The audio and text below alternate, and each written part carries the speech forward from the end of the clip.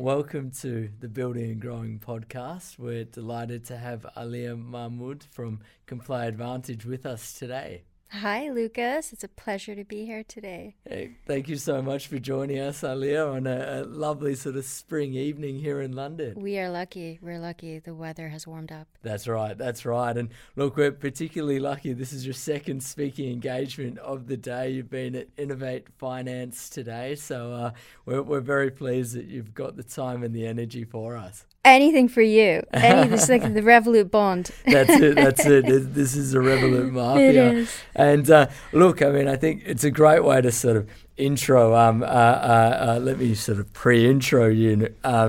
Alia comes from a compliance background, and I was in a sort of growth background. And I think it's sometimes rare that compliance and growth get on so well. Absolutely. But it's very important. So it is so important, that collaboration and that partnership.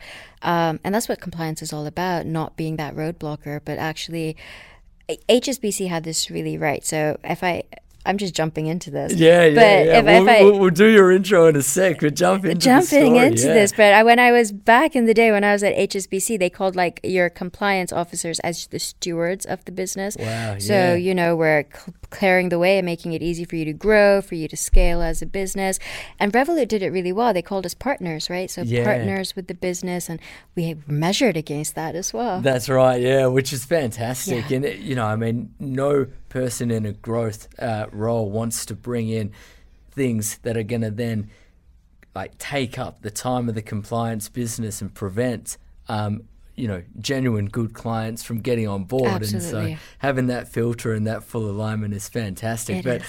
Anyway, let's jump into you. So Tell us about yourself, Alia. So I've, in a previous life before joining ComplyAdvantage, have been in various risk and compliance roles. Started off at HSBC, like my first kind of compliance gig, really getting a feel of what is financial crime compliance, what is regulatory compliance, and then the kind of overall global banking, commercial banking, those products. And HSBC was a great place to do that kind of learning because you have really good leaders. Yes. There's a great kind of diversity involved, and it's not in every tier one, but HSBC had it down really good. Yeah. And after 6 years, close to 6 years, I needed a challenge. So at that point, I moved into an Arab bank, Qatar National Bank, which has a whole different range of risks because you're a foreign branch in the UK, but you're regulated to the UK standards, and you're doing correspondent banking, which is, again, high risk activity. And I was the deputy MLRO, so a lot of responsibility, needing to make sure people were doing things the right way, but also understanding why they have to do it that way. Qatar National Bank was great, but it's that legacy technology. It's all that, when you think of incumbents, it's, just outdated technology, manual processes. Yes. I wasn't learning anything new. A point came where I was like, look, tech is the new big thing, digital payments, digital transformation. And I knew I just had to get myself into a place which was kind of tech savvy and tech focused. So Revolut came about after that, which was amazing. That's where we met. Yeah. We had our Toastmaster sessions. That's right. Yeah. And Revolut was awesome because, as you know, it was hyperscale. It is, I think, even I've seen lots of fintechs, and they're doing great things, but they're not as transformative as Revolut was back, 8 years ago when they started out. Really just tapping into those unmet customer needs that even a consumer didn't know that they had when it came to managing their money. And when you're in a risk and compliance function in kind of that hyperscale startup, which is now kind of super app Revolut, you need to just respond so quick to things. It's you've seen it yourself, products are coming out, product governance is happening, but at the same time you're doing your monitoring and testing.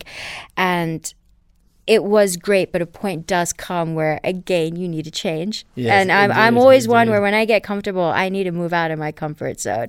And I was really keen. I like the kind of startup vibe. I like being able to support founders on their mission and their journey, because I always admire how founders can take an idea, and it's literally just an idea, from inception to actually making it something concrete and have consumers use it and consumers love it. Indeed. And I knew that I was good at compliance. So I joined an ethical fintech after Revolut.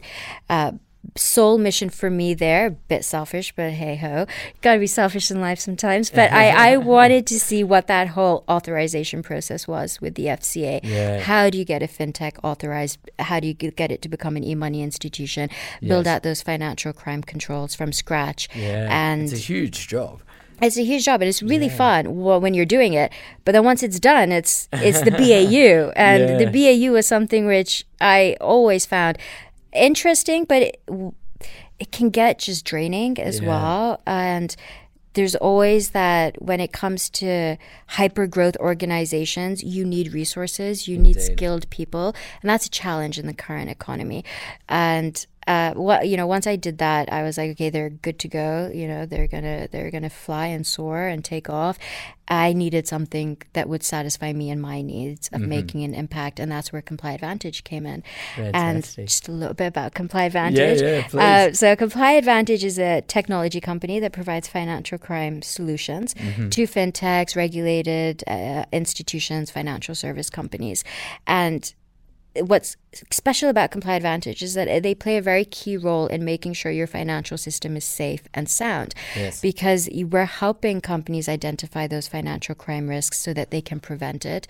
And we do this through our proprietary data, so data around individuals, organizations, screening, transaction monitoring, and I know we're going to get into a bit more of that later on.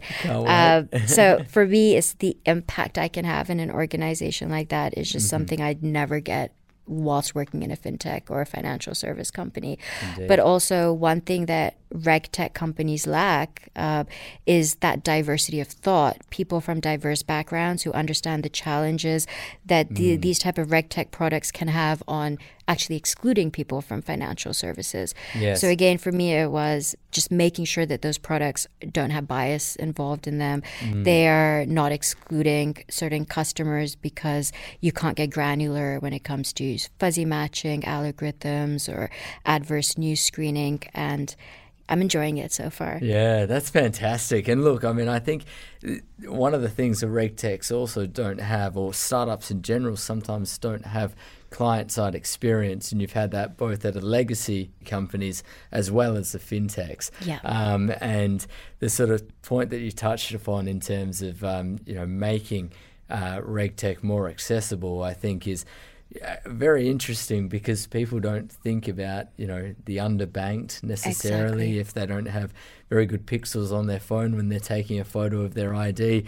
What effect will that have later on? Absolutely. And that's so key, because technology needs to be used for good. And you can't just think about your kind of consumer of today. You need to think about the less affluent, the ones that actually need those financial services. Indeed. Not just for buy now, pay later on your, kind of Montclair coat. But those that need to kind of pay bills, they need to get a refrigerator to store food in, because, their refrigerator's broken down. They need to get beds for their children to sleep on. And, with the current kind of economic climate that we're all living in, we're all feeling that pain. Firms are feeling the pain too. So they need RegTech that's affordable. It does the job, it does it well, but also once you've implemented that technology, you have people who are going to support you throughout your kind of relationship with the RegTech provider and vendor. Indeed. Fantastic. Well, look, let's dive in a level deeper into sort of what RegTech is. And I was thinking about, how best to do this in terms of maybe giving a couple of definitions to people who might not be familiar with the space. We could either go with you listing out, the definitions one by one, or we could do sort of quick elevator pitches where I yell out a keyword and, you shout out a definition. Okay. Yeah. Yeah, let's do it. All right, let's start off with KYC. Know your customer. You need to know who you're doing business with. Mm-hmm. And so for a consumer, that's taking a photo of your ID, doing a little video selfie. It is proving who you are through documents, and then those documents are going to get independently verified to make sure that they are not forged documents, that you are actually who you say you are. But then in addition to that, KYC also touches upon the risks that you as an individual might have. So are you a resident in a higher risk country? Is the source of your income through a high risk business? And then if you think about your corporate customers and your businesses, the KYB, know your business, that gets a bit more nuanced, because different business types and different industries will have different risks. Indeed. You even have different risks when it comes to the kind of legal entity structure. So private limited companies are more riskier than your public limited companies, because they have more transparency, they have more reporting to shareholders and investors. And then limited liability companies are even more riskier because their liability is limited. So again, it's a very interesting, but the key there is you need to know who you're doing business with. You need to know their risks, and you need to accept those risks, and then you need to treat that customer in accordance to how much of a risk they pose for your business. So doing more enhanced due diligence on your higher risk customers, screening them more frequently, monitoring their transactions more frequently. Indeed. And look, I mean, we certainly met when I was working on the business side, and it was absolutely fascinating. I learned a lot, from you and the team in terms of how businesses can be risky, whether it's, let's say from the ownership perspective of having multiple layers of ownerships, or trusts wherein you assign ownership to a different individual or an entity. The fact that some directors may not be resident in the country that you're opening up a bank account in.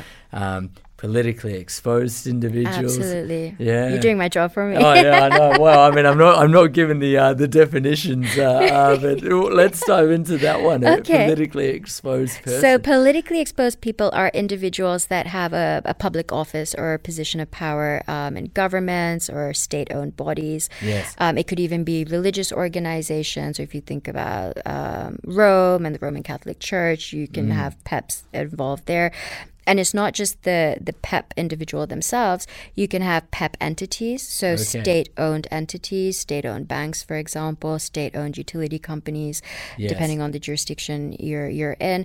And then also their relatives and close associates are also to be treated as a high risk, because essentially when you're speaking of PEPs, and the abbreviation is PEP, like the acronym is PEPs, the risk there is that they could commit offenses of bribery and corruption. So use their kind of position of power to their advantage, but then to the disadvantage of others, or just unfairly use their power to get influence or to do favors for other people. And they're always treated as higher risk, and you really need to understand where their source of funds come from and how they've accumulated their source of wealth, and whether it makes sense that if they're an MP earning, I don't know what the MP salary, I think it was recently increased to maybe 100K or a bit shy of 100K, but they're declaring like close to $1 million.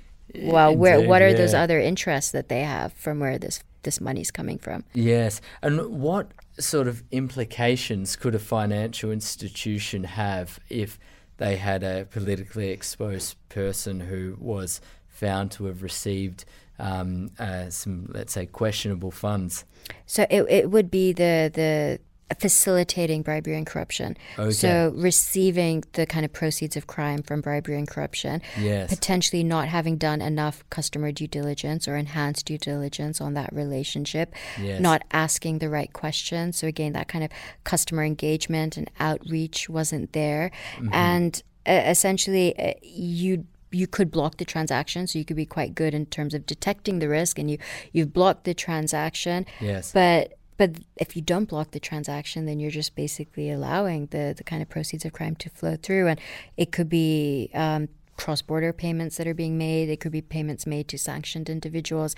So the risk can kind of move away from bribery and corruption through to money laundering, through to sanctions invasions, even through to terrorist financing. Indeed. And these are, I think, key words that we need to dive into. So should we start with transaction monitoring and then go into the heavier pieces after? All right, let's do that. Let's start with the easy stuff first. So transaction monitoring is where you're literally monitoring your customer's transactional behavior, how much is coming into the account, how much is going out to the account, who's making the payments, who are the beneficiaries of the payments, what countries are those payments going to, and also now if you think about kind of the digital channels through which payments can be made.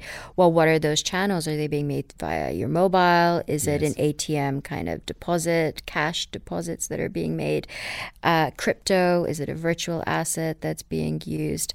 And the key purpose of transaction monitoring is to be able to identify suspicious trends or suspicious activity.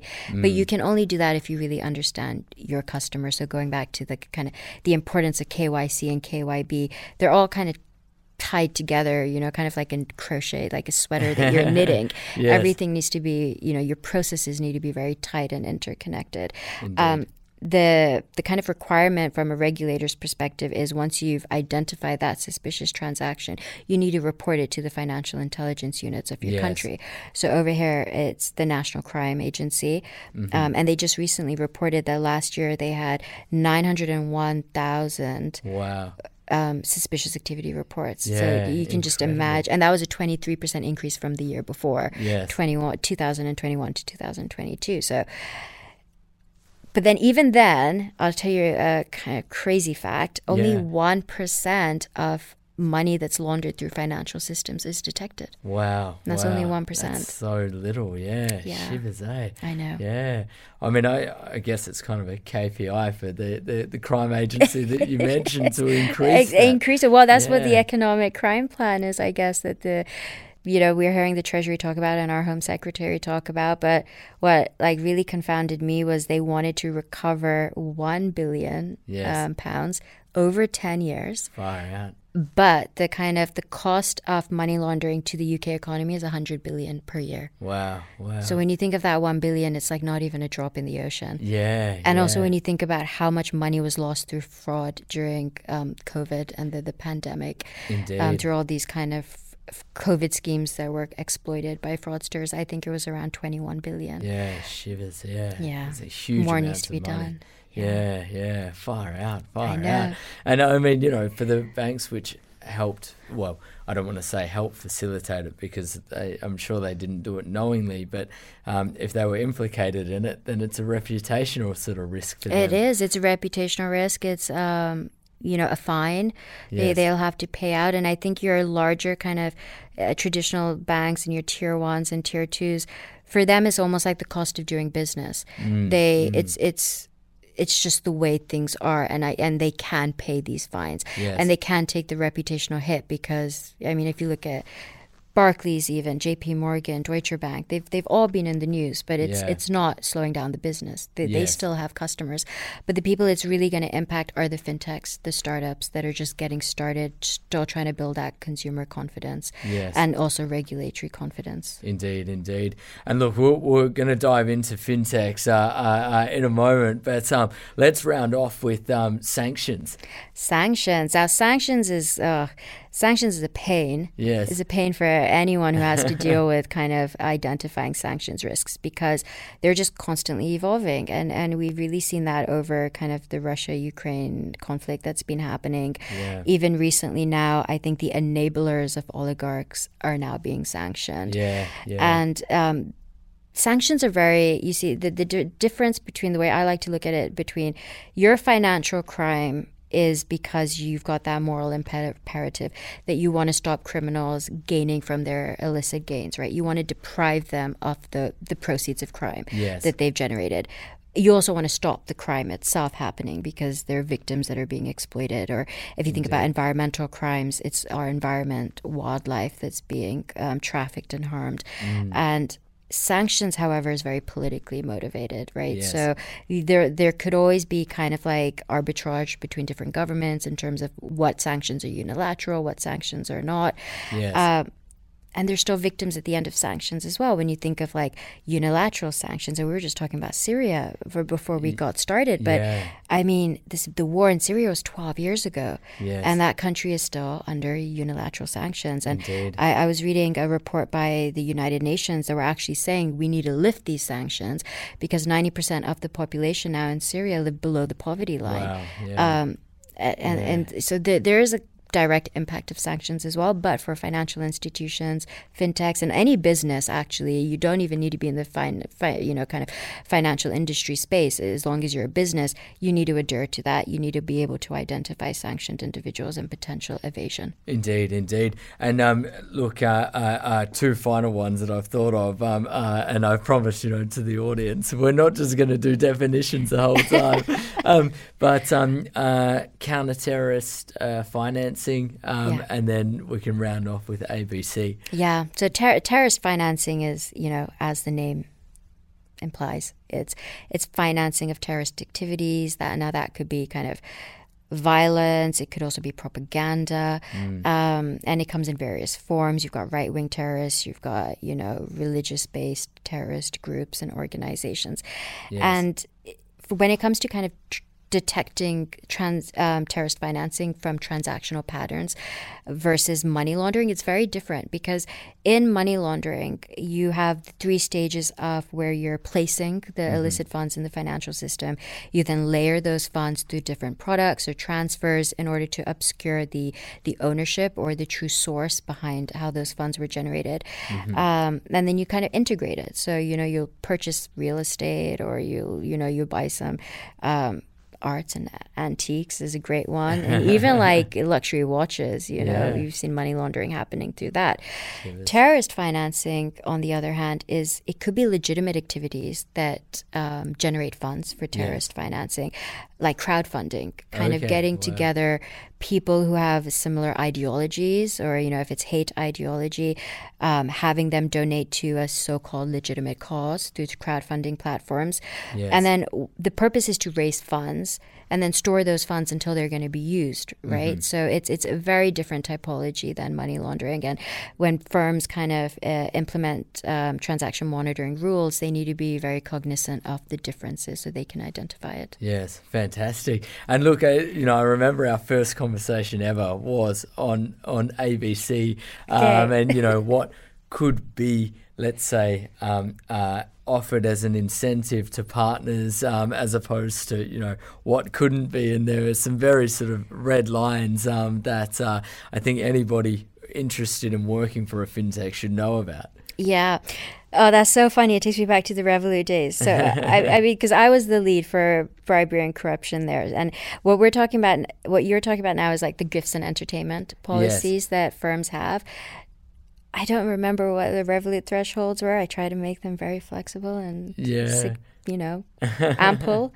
But it will vary from firm to firm. So each fintech will have kind of their own, what is suitable for taking a client out for dinner, or when it comes to giving gifts at sports events, or, entertainment or concerts, or even hospitality about flying clients over and then putting them up in a hotel. Yes. It will differ between firm to firm. But the idea behind it is you need to declare it. You need, everything should be transparent, especially when it comes to your third parties that you're going to be partnering with or doing business with, because the risk there is that there could be favoritism. There could be some form of sway where you are wining and dining a certain client more than the other to get more favorable rates or more favorable deals.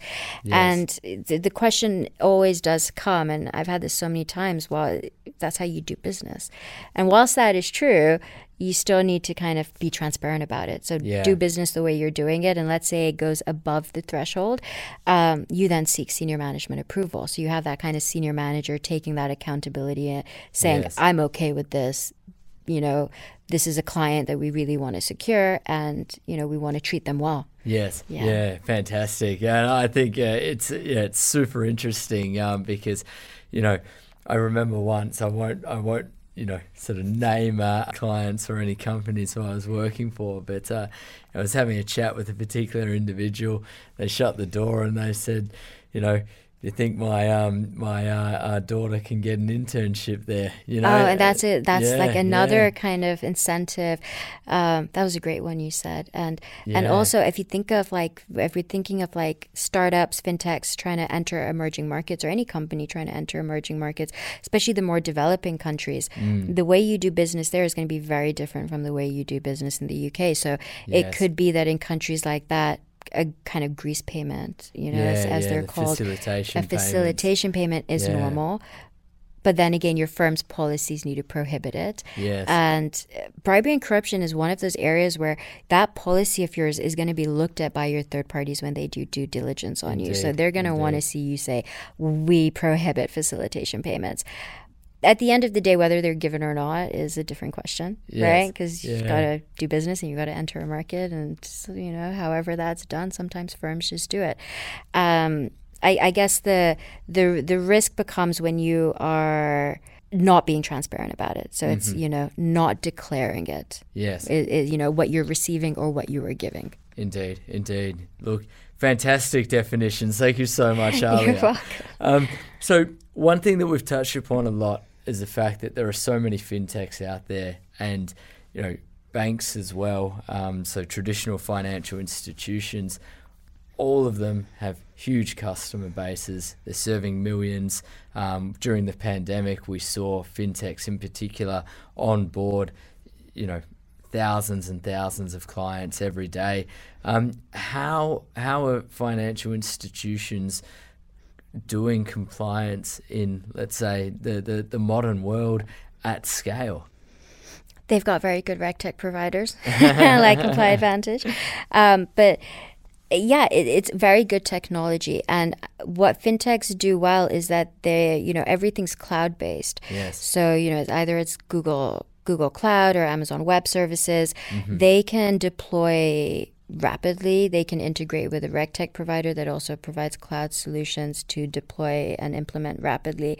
Yes. And everything happens in real time. But you need technology and infrastructure that supports that. And then also you need skills. So you need people on the ground that are going to be able to kind of manage the alerts and from screening, your customer screening, your transaction monitoring screening. But then also tech companies are a really better place than your traditional banks because they can build in that machine learning and artificial intelligence if a RegTech's not providing it to them to automate all those kind of lower, level manual tasks, which do take up a lot of time. Yes. And, that's the key to scaling and onboarding lots of customers. You need really good risk identification. You need to make the customer journey frictionless because that's what consumers expect. They want to open an account within seconds. At the same time, you need to do thorough due diligence and be able to kind of automate where you can processes, but then escalate higher risk instances that do require a person, a human, to actually look and make a judgment on. Yes, indeed. And look, just sort of diving into the point about requiring a human to make a judgment, one of the sort of the first times, or maybe it was, in my early days at Revolut, I realized, if you want to understand compliance, you've kind of got to think about it like a quiz, and you get a score at the end. And, that score is determined by all of the factors that you mentioned before in the definitions part of the podcast, where, it's like, are they living overseas? If it's a company, is it layered ownership? And the higher the score, the more likely it is to get escalated to a human. Yeah, so. Absolutely. So you're talking about customer risk scoring right there. Yeah, it's another definition. I love it. I know. So customers need to they need to be risk scored. And the factors, like the main factors you look at for risk factors for a customer is, where are they based? Where are they a resident? Even tax residence. What other countries do they have a nexus to? What products are they going to be using with your firm? Are they the higher risk products, or are they kind of your basic debit account or savings accounts? What channels are they using? Are they using the digital channels? How are you onboarding them? Is it a non-face-to-face? So a lot of our kind of fintechs, mobile apps, it's all non-face-to-face. Yes, you don't go into a branch and meet someone. Have I covered all of them? I think I have. Yes. Oh, yes. And then, of course, the results from your screening. How can I forget? Results from your screening. So are they a PEP? Are they a politically exposed person? And then your negative news. So you do negative news screening as well. So what kind of negative news is coming out about that person? Have they been previously charged for a crime? Was that a white-collar crime, or was that kind of a non-financial crime? Were they incarcerated or were they not? Is it kind of meaningful, legitimate negative news, or is it just, I wouldn't say fake news, but is it kind of less risky? These are people's opinions as opposed to an actual charge or conviction against the individual. Yes. And all of those factors derive your low, medium, or high customer risk score. And there will be certain customers that automatically kind of get bumped up to a high risk. So politically exposed people, for example, customers resident in high-risk countries. So you could look at the FATF grey listing or the EU list of non-cooperative jurisdictions. All of those will automatically kind of push you up to a high risk. Yes. And then the businesses, if you think about businesses, they have the additional risk factor of what type of business is it, what industry are they based in, and then when it comes to countries, it's okay, where are they incorporated versus where do they operate. So you could have like a UK import-export business, but they're actually operating in Africa and is mining. Right? Yes. So then that's going to be a more high-risk company than your kind of merchant e-commerce business. That's right, yeah. And I remember another one was sort of cash-based businesses. Yes, absolutely, cash-intensive. Yeah, you don't really, I mean, of course you can get a receipt, but you don't know where the money's come from. Oh, they're fudging those accounts. Yeah, that's it. And that adds the extra kind of risk of tax avoidance, tax evasion. Indeed, yes, yeah. And that's, we could dedicate a whole podcast to that one because it's a fascinating. But look, one of the examples you gave just then was in terms of opening an account, digitally on the mobile. And when you think about, let's say, preventing anti-money laundering 20 years ago, people needed to go to the bank branch. They needed to open up an appointment. I mean, this still happens in the UK today with some providers.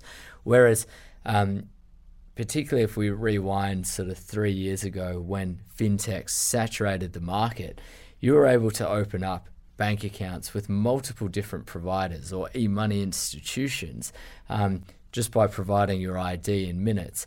And then, there are particular thresholds which, let's say, if you do a transaction of more than £10,000, it might raise a flag. But people were able to open up multiple accounts and then make small value transactions in a much faster time period than 20 years earlier when they had to go to the bank with all of their documents. Absolutely. What's your view on sort of how that impacted anti-money laundering? It just increases the risk. It's increased the risk for fintechs, and it's not even just about the way consumers are kind of making transactions. It's the digital payment aspect of it, is that real-time payments that they can just instantaneously move money cross borders even. Indeed.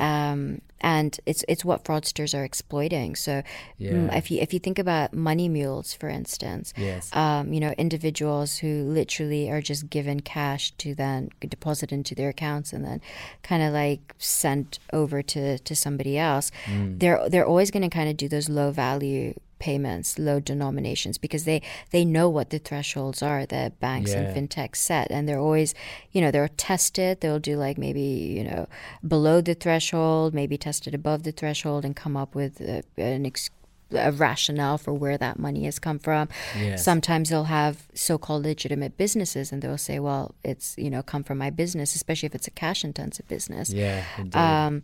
And it's just, the risks are increasing, especially when it comes to fraud. And I think that, that has been recognized specifically especially in the UK. You've got like fraud now being classified as a national security threat. Yes. And it costs fintechs and firms themselves a lot of money, because you do have to then refund customers based on what type of fraud it was. Oh, wow. So, if it's, an authorized push payment fraud, for instance, you'll have refunds and chargebacks that you need to fulfill. Wow. And it varies. The US is not so much that you need to refund your customers, but definitely within the UK and EU it is. Yeah, and that can be very costly for the banks. Especially when you think about fintechs, they just don't have that money to be giving out. That's right, yeah. And I mean, it's tragic as well, for people who may lose their life savings. I mean, we're talking about, oh no, the poor bank has to pay out the money, but actually, for the individuals involved, it's very, very sad. Yeah. So that's a great point you picked up, because we're now talking about fraud perpetrators. Yes. Yeah, the ones who are perpetrating the fraud, and then the victims, and Yeah, because risk and compliance aren't, I always think, the worst. I was thinking of it from the kind of perpetrator angle, where you're having fraudsters as your customers that are then making bogus kind of refund chargeback claims. You're then having to pay it out. And it's true when you think of it from the angle of a victim, especially the romance scams, where there are large, significant sums of money that are being paid out, not like small, low value payments. That's a victim that has impact on them, not just financial, but also like emotional. Yeah, indeed. And look, I mean, we're talking about, some pretty tragic stories. I mean, have there been any sort of funny compliance stories that you're able to share? Oh, there's so many. I don't think I can share them. Yeah. There are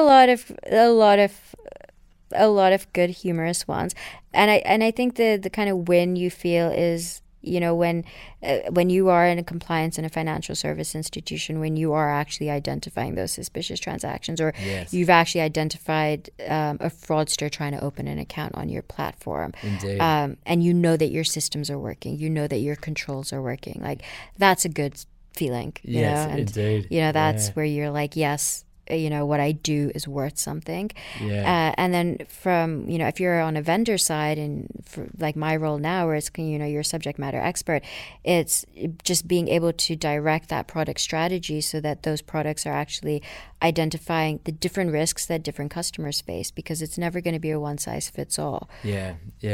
And I think it's a really good moment to sort of transition into talking about the skills that are required for the role. So what type of skills are required for a compliance role? I'd say only get into it if you're just like, you are thick-skinned. Yes. Compliance is not a place for sensitivities.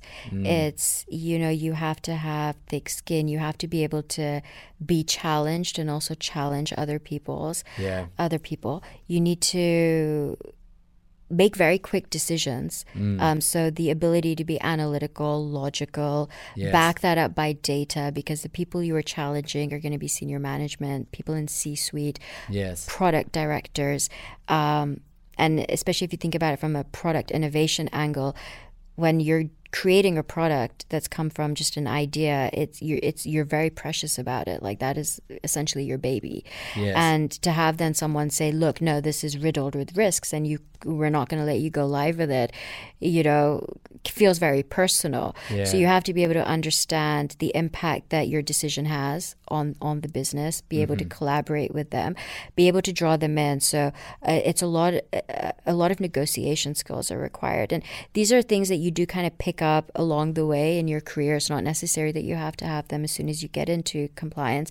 But what you do need to, as soon as you hit the ground and you get into the door of a compliance or risk role, is you need to be analytical. You need to have that data analytics skills, coding skills nowadays as well, because a lot of the management information, the reports you are generating, you need to run a code in order to get that from the data. Indeed. It's not like manual spreadsheets anymore, unless you go work for a foreign bank, which is still kind of doing manual spreadsheets. And then everything, and you have to be very good at communicating as well. So that's kind of like a skill that's inherent. You have to come into the role with it. And you just, thick-skinned, I can't emphasize enough, because it is a job where you are constantly getting pushback, and it's not easy to have these difficult conversations with people. And I mean, these sort of roles have huge impacts for the financial institutions, the customers. Is there ever any sort of personal liability that a compliance professional would undertake? Yes. So if you are, you're the money laundering reporting officer, which is a specific term in the UK, and in the US, it's your BSA reporting officer. That's personal liability right there, because you are personally responsible for ensuring that your firm is identifying, detecting, and preventing financial crime. And that's a huge responsibility to have on your shoulders. You also, submit annual reports to the regulator. So telling the regulator how many high-risk customers you have, how many PIPs you have on your book, how many customers you've offboarded. So you need to make sure that data you're reporting is accurate. And oftentimes you're relying on other people, who work for you to get you that information. Indeed. So again, you need to be an individual who's a leader, who has a team that believes in you around you, a team that you can trust. Yes. And I haven't seen many cases of MLROs being fined. I think there was one previously, and it was, again, a foreign bank where the MLRO was fined for just kind of significant willful failures and financial control failures. But I think when you are a compliance person anyways, you take that personal liability very seriously, because you also have the senior management regime where executives have personal liability as well for the way business is conducted. But they don't take it that seriously. That's it. Yeah, I mean, I think, there's always that sort of that culture of it'll be all right. Exactly. Don't worry about it. But actually, in life, don't tell me. Hear no evil, see no evil. I don't know what's happening. That's right. Yeah, but I think, like everything, the water always catches up. I think is the key thing there. Yeah. And Alia, earlier on in the conversation, you spoke about artificial intelligence. So what role do you see that playing in the RegTech space? Oh, a very key role, because it's the ability for us to automate certain tasks for our clients. And if you think about it from a screening angle, customers that are low risk, that have kind of cleared all screening, you'd want to be able to kind of just automate their onboarding, not have alerts generated. And even from transaction monitoring, machine learning is really key, because you use historic customer data to build a picture of, okay, how does that customer transact, to then identify what is suspicious or not. And we can go even further, where if you think about all the different crimes, that the different types, and there are 22 different financial crimes that then would lead to money laundering. They all have different typologies. So you can use machine learning and artificial intelligence to build out detectors, so that when you are monitoring transactions, if they meet specific typologies or trends of a crime, you can then identify clients that, this is not just money laundering, but this is potentially human trafficking, and this is potential sexual exploitation. And in addition to that, you can use machine learning and AI to build out what is known as knowledge graphs. So being able to identify the clusters of individuals or entities that are associated to each other, to identify those organized crime groups. And from a sanctions perspective, you can see how there's a sanctions nexus that might be, 2-3 hops removed, as it's called, and be able to visualize that. And these are huge amounts of data that we're talking about. And, when it comes to things like organized crime, you can, I certainly would assume that they're using multiple different financial institutions. So do the financial institutions and RegTech providers collaborate together in order to, let's say, color in the picture by combining their information? No. Because of the data privacy concerns over there. There's not a lot of private or private-public sector information sharing as there should be. But then again, we do need to be conscious of data privacy. But if you're in the open banking space and you provide open banking to your customers, then you do have a clearer picture of what's coming in and what's going out, because you can see the different accounts a customer has. So potentially in those situations, you can leverage open banking to be able to see, okay, are there suspicious patterns? Are they clusters of individuals? For an entity itself, you can then identify multiple different customers in your own customer base that might have links together. Indeed. And I think, from a, let's say a good customer point of view, open banking is actually really beneficial, because if a bank says, hey, like, show us your source of funds, you've got to download a statement, send it to the bank. Whereas with open banking, you just do it with a click. You're never going to get asked, for that info. They might tell us more about this transaction. But as long as you can provide an invoice or as long as actually that transaction isn't dodgy, you should be all right. So, absolutely. There are instances where like different financial firms will reach out to each other, but it's usually that reactive once they've identified suspicious transactions or activity. A compliance department might reach out to the other compliance department if they have a specific financial crime team to understand, okay, this is your customer that's remitted money to us. Can you just confirm, more details about the customer? And that's okay. educate, but that's a very reactive as opposed to a proactive risk identification. Indeed. Alia, we've covered tons today. It's been absolutely fantastic. I wanted to see if there's any key takeaways that you'd like to share with the audience. Key takeaways is, put me on the spot, haven't you?